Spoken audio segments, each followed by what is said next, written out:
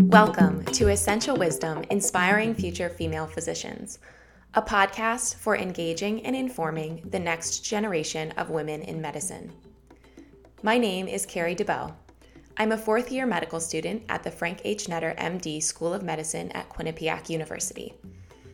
Essential Wisdom is a podcast for discussing the joys and the challenges of being a woman in medicine through the sharing of stories and advice by women who mentor us.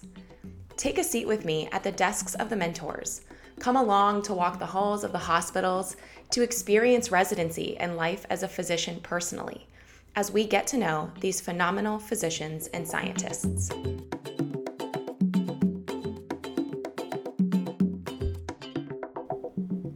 Hello, everyone, and welcome back to Essential Wisdom, Inspiring Future Female Physicians. My name is Carrie, and I am very excited to welcome you back to Essential Wisdom this week. Help me welcome Dr. Anne LaCase. Dr. LaCase practices medical oncology at Dana-Farber Cancer Institute in Boston, Massachusetts. She's the director of Dana-Farber Partners Cancer Care Hematology Medical Oncology Fellowship.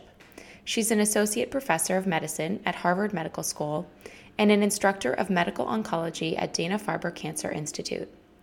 Dr. LaCase received her MD from Tufts University and went on to complete residency in internal medicine at Brigham and Women's Hospital. She earned her fellowship in hematology and oncology at Dana-Farber Partners Cancer Care. Her academic interests include Hodgkin's and non-Hodgkin's lymphoma and the study of novel treatment agents. She's also active on the Alliance Lymphoma Core Committee. Dr. LaCase, thank you so much for being here to join us. Welcome to Essential Wisdom. We'll start this episode by asking you to tell us a bit about your path to becoming a female physician. I am originally from Down East, Maine. My dad was an internist who had trained in Boston and started off in oncology before it really was a specific subspecialty, and he worked at the VA in Jamaica Plain here in Boston. And they had very few options for patients with cancers, and most people died miserable deaths because we didn't have good supportive care either. And I think that he got early burnout and decided he really wanted to have a more community-based internal medicine practice. So he moved up to Maine and was a physician there for many years. And I worked for him over the summers and really admired how much he got out of his work and those relationships he had with patients. And early on, I was drawn to science and decided I want to go to medical school. So I sort of followed in his footsteps all the way along and went to Bowdoin, where everyone in my family went, and was pre-med, and enjoyed the coursework, but also sort of fell in love with art history. I needed to fulfill my requirements, and I thought, oh, art, that sounds interesting. I'll try that, and really enjoyed it. And around that time, the pre-meds in my class were so intense, and there was a guy who stole my organic chemistry notebook, and I thought, God, do I really want to work with this kind of intense person my whole career? And maybe the arts would be something I should really look at a little bit more. So I got an internship at a gallery in Boston, just completely randomly, in contemporary art. I knew nothing about contemporary art, and the gallery was on the upswing and moved to New York. And so I moved to New York and worked there managing the gallery, which I loved. It's a lot of fun, but sort of after a couple of years, I realized that, these competitive political work environment existed everywhere. And, those young artists that you would think purely based on talent would, become very successful. It was much more complicated than that. And I decided I was ready to go back to medical school. So I looked. I had no idea what I was doing. I was no longer, because I didn't go through pre-med at Bowdoin, I didn't have a committee, and I just sort of actually hadn't taken English in college because one of my high school teachers sort of ruined me on English forever. And so I looked at what programs don't have an English requirement. So that's what I applied to. And it was sort of willy-nilly, and I, needed to get letters of recommendation, and one of my letter writers was on sabbatical, so it took a while for that to come through. So I sort of started late, and thank God I got into Tufts, because that was a really good fit for me. They were really interested in my having had an unusual path, and I just totally loved it there, and got interested in hemonc very early. This woman, there was a hematology course run by a really amazing woman who was a lymphoma specialist, and I just thought I want to be like her. And between that and looking at slides of pathologic specimens and blood smears, it was very much like art, pattern recognition, and I'm very visual, so I thought, all right, this is what I want to do, and got lucky. I worked in a lab, and then I ended up at the Brigham, where there's a lot of oncology. So, and lymphoma just kept rising to the top as the area I wanted to focus on. So I got really lucky. Would you be able to talk on your interests? I'd be curious, as a person who's interested in art and visual learning and design, how does research kind of fulfill that for you? So, I don't know that my research necessarily Okay. applies directly to the visual. I think being an oncologist definitely does, because we look at a lot of imaging. I love imaging and looking at specimens, for what does the lymphoma look like under the microscope. And that's so much part of how we categorize disease and diagnose disease. So that part I really like visually, but my work in trials, clinical trials, is more about treating patients with new therapies or combinations. So it doesn't directly apply there. But my job every day is very visually oriented, and in looking at scans and looking at how people's disease is responding. Yeah, that's very cool. I would never have thought of that, and I think that that's a really unique aspect to your story. I love that you shared it. Thank you. Oh, sure. Did you have any specific female mentors in the process? I really don't feel like I had much in the way of direct mentorship until I was junior faculty. I had a mentor when I was a fellow, and we had to do, we did research, and I did not really have a full understanding of where I was going and what I needed to be doing.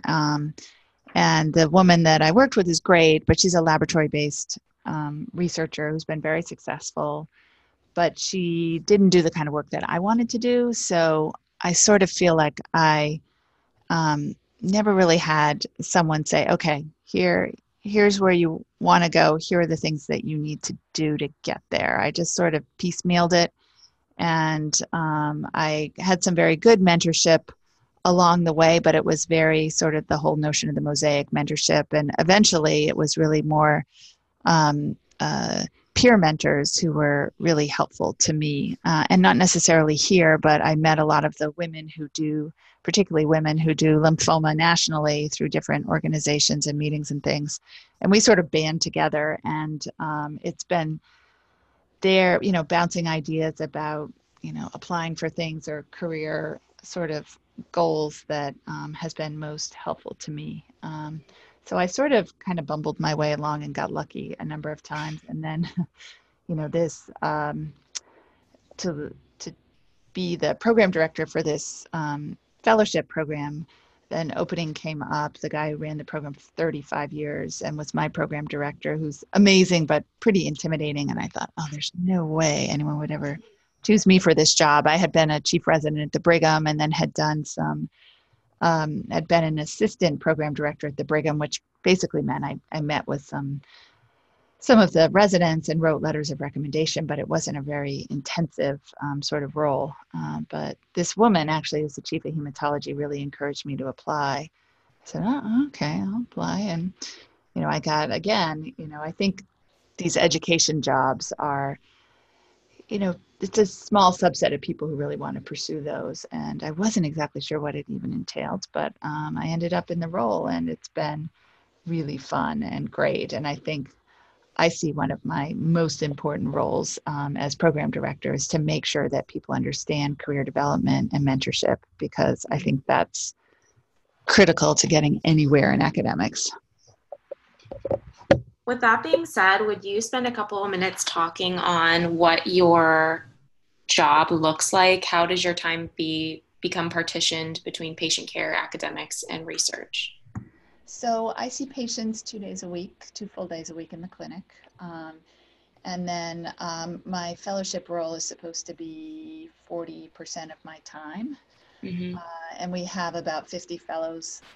We have the largest HEMONC fellowship program in the country because we're a joint program with Mass General. So that takes up a lot of my time. And then I also do clinical research, and that fills in the rest. So I work a lot. I work, any of my academic work, like writing papers or reviewing things or reading, I mostly have to do at home or on the weekend because my weeks often are so busy with meetings. Once you are in an administrative role, you get tapped in to be in meetings. And I think as women, there's all committees need women, so you end up getting asked to do a fair bit. And it's important to figure out what things you can say no to. But I kind of like being part of the institutional infrastructure and really knowing what's going on within the Department of Medical Oncology. So I probably don't say no enough. So I work a lot, but I love the balance of the different things I do. That's great. Thank you for sharing that. Looking at that through the lens of being a woman, what are some of the challenges that you have faced along the way? So, I'm pretty fortunate in that my husband has a much more flexible job than I do. So he can, he loves to cook. So he does basically all the cooking. I don't like to cook, and I have it pretty easy. We have a nanny. My son is just going into 8th grade, and I only have one son. So, we have a nice small family, which I got a late start and having kids. I had my son when I was 40. So, I think it's all about being able to support your work and figure out how to, be in a family and, spread the work around. And, I got lucky. I think the challenges are, trying to feel like you're doing a good job as a parent when you're really busy and, working at home frequently. Mm-hmm. But I think we tend to spend a lot of time as a family skiing in the winter. So we'll go away on the weekend. I can work in a car, which is a great thing to be able to do. So I can get a ton of work done driving to the mountain, or in the summer, we have this little place in Maine. So we go up to Maine a lot. I can get a ton of work done in the car, which is really helpful. So I have a pretty unique situation, I think, in that I have a lot of support, but, I don't have family in the area. So it's mostly just I think you have to figure out what things are important to you to do and outsource other things. And when you're starting out as junior faculty, sometimes that financially can be a little bit difficult, but, having someone clean your house, or, if you don't like cooking, figuring out ways to have food prepared for you, these are really important to keep you sane so that when you're home, you can spend the time the way you want. Yeah. And that brings me exactly into the next question. It really has to do with how then you set your priorities and decide what you want at each period, I think, of your life. And so I tend to just ask, how do you set your priorities? And if you wanted them to be different, how do you wish you set them? I think I'm probably not as deliberate about setting priorities. I think probably the women I know, it's similar. I think it's a matter of balancing the things you want to do. And you don't necessarily say, well, this is of course, my son and my family is my number one priority, but I don't think of it in that way. It's really about how can I juggle these things and figure out how to come up with a way of getting all the things done I need to do and want to do within the time that I'm awake, Absolutely. So it's not as deliberate as you would think. I like doing all the different things I do, and sometimes it becomes clear that I need to say no to something because I won't be able to prioritize the things I want to do. But I probably should be more deliberate, but I'm sort of more about, okay, I can find the niche to get that done and I'll do that. And then I don't know, it's probably not as succinct or thoughtful an answer as probably many of them. Yeah. What are your thoughts on the capability to achieve balance? And what is balance? I think balance is different for every person, and you sort of have to figure out for yourself what's tolerable and what makes you happy. And I think, I don't know, it's a hard question, and it's very individual. I think when people come in who are interviewing for fellowship and that's the first question they ask, it's always a little bit weird, because I think I'm pretty driven to do the work I do, and I get a lot of satisfaction out of that. And I think you just have to, I don't know how to, you have to figure out what's important to you as an individual. And if that is, all right, I know I want to be home with my kids when they're young, then you pick a career and you structure that career around that priority. And I think that is definitely feasible for everybody who wants to do it. I think when you are, it all depends on what you want to do. I think in my career track, I got the advice, don't work part-time. When I was coming back after I had my son, I had so much fun on maternity leave. I just hanging out. It was so much fun being at home. I thought, well, maybe I want to work 4 days a week. And then a very senior woman here said at this Women in Medicine thing, don't do that, because what will happen is you will work full time and you will get paid part time. And, in this environment where everybody works really hard,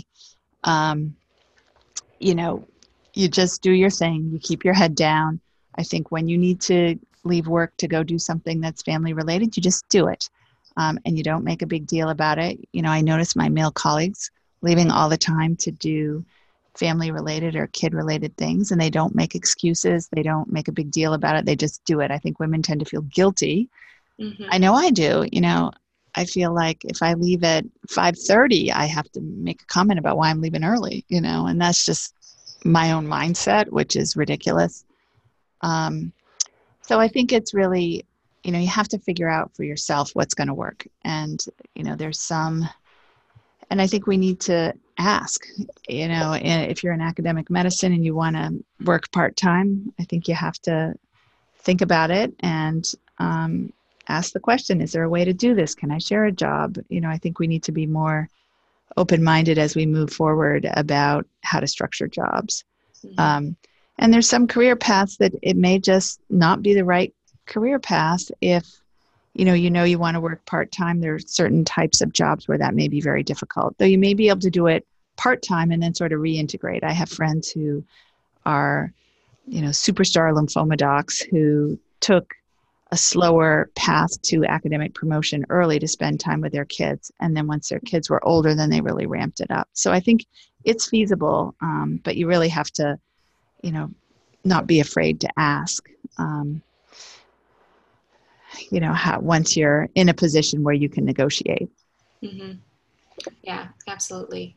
In terms of how women learn skills to negotiate and be apt to do that in their career choices, what are your thoughts on courses or skills classes in order to do that? And should that be a part of our medical education?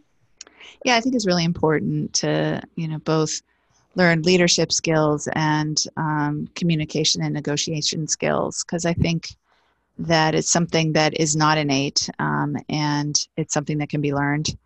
And understanding, how you approach, doing some of these. We have a woman here who heads human resources, and I've been fortunate to work with her on some different issues that have come up, and she does the Strength Finders. It's sort of like a Myers-Briggs kind of inventory of what are your strengths, but it's really more towards how you work in a group. And I think understanding that about yourself and then figuring out how to work on promoting yourself and how to have good communication skills, how to give feedback, how to receive feedback. I think those are all things that in the past it was just sort of assumed that you just kind of figured out as you went along. But I think that people really need formal training in order to do it well, and formal training and probably practice, these interactive role-playing things that we all hate to do, myself at the top of the list. But when you do them and you're forced to do them, it's very obvious that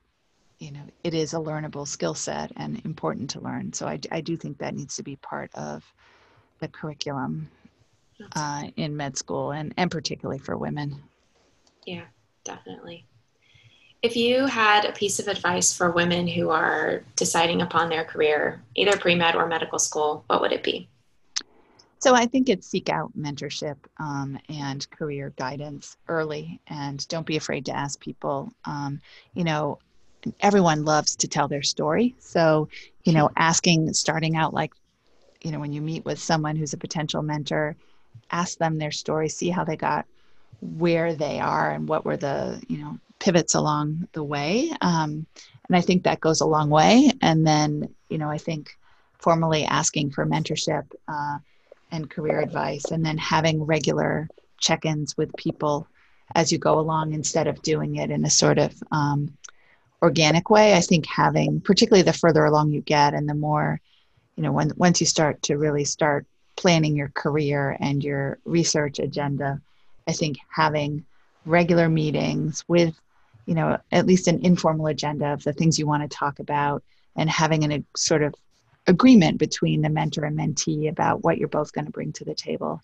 So if you're working on a project together, okay, I will, as the mentee, I will turn around this in, 1 month. And as the mentor, you say, okay, when I get something from you, I will get it back to you within a week. And, I think really being very deliberate and upfront about what the expectations are on both sides is really important. But I think mentorship is critical.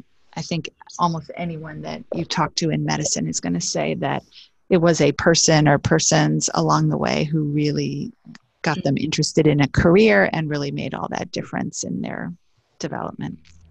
Mm-hmm. Absolutely. Yeah, thank you for sharing that. The idea that being in a mentorship relationship is important is, I think, not enough at this point. And what you're saying is that you have to understand how to have a productive relationship with your mentor, right? How to be a good mentee, how to follow up effectively and set goals. And I know that that's come across in a lot of mentorship literature recently, and I think it's a really good, important point. So thank you for bringing that up. Absolutely.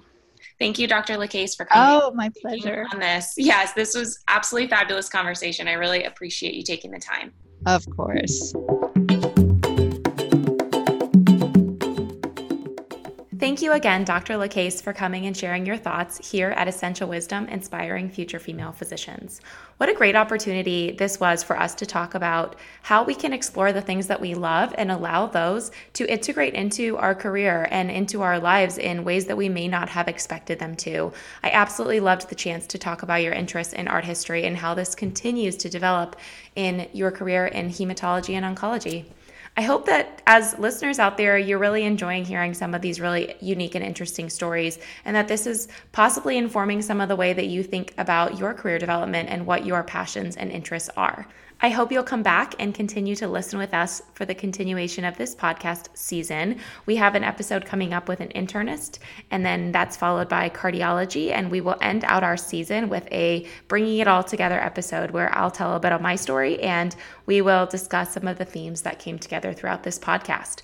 If you're interested, please check us out online. We have a website, essentialwisdominspiringphysicians.com. That's essentialwisdominspiringphysicians.com, all one word. Please check it out. It has really great images of the quotes and of the women that we've been able to talk with throughout this podcast, and I hope that you'll find that a fruitful spot for you to find out some more information. So thank you again for joining us. We will speak with you again soon.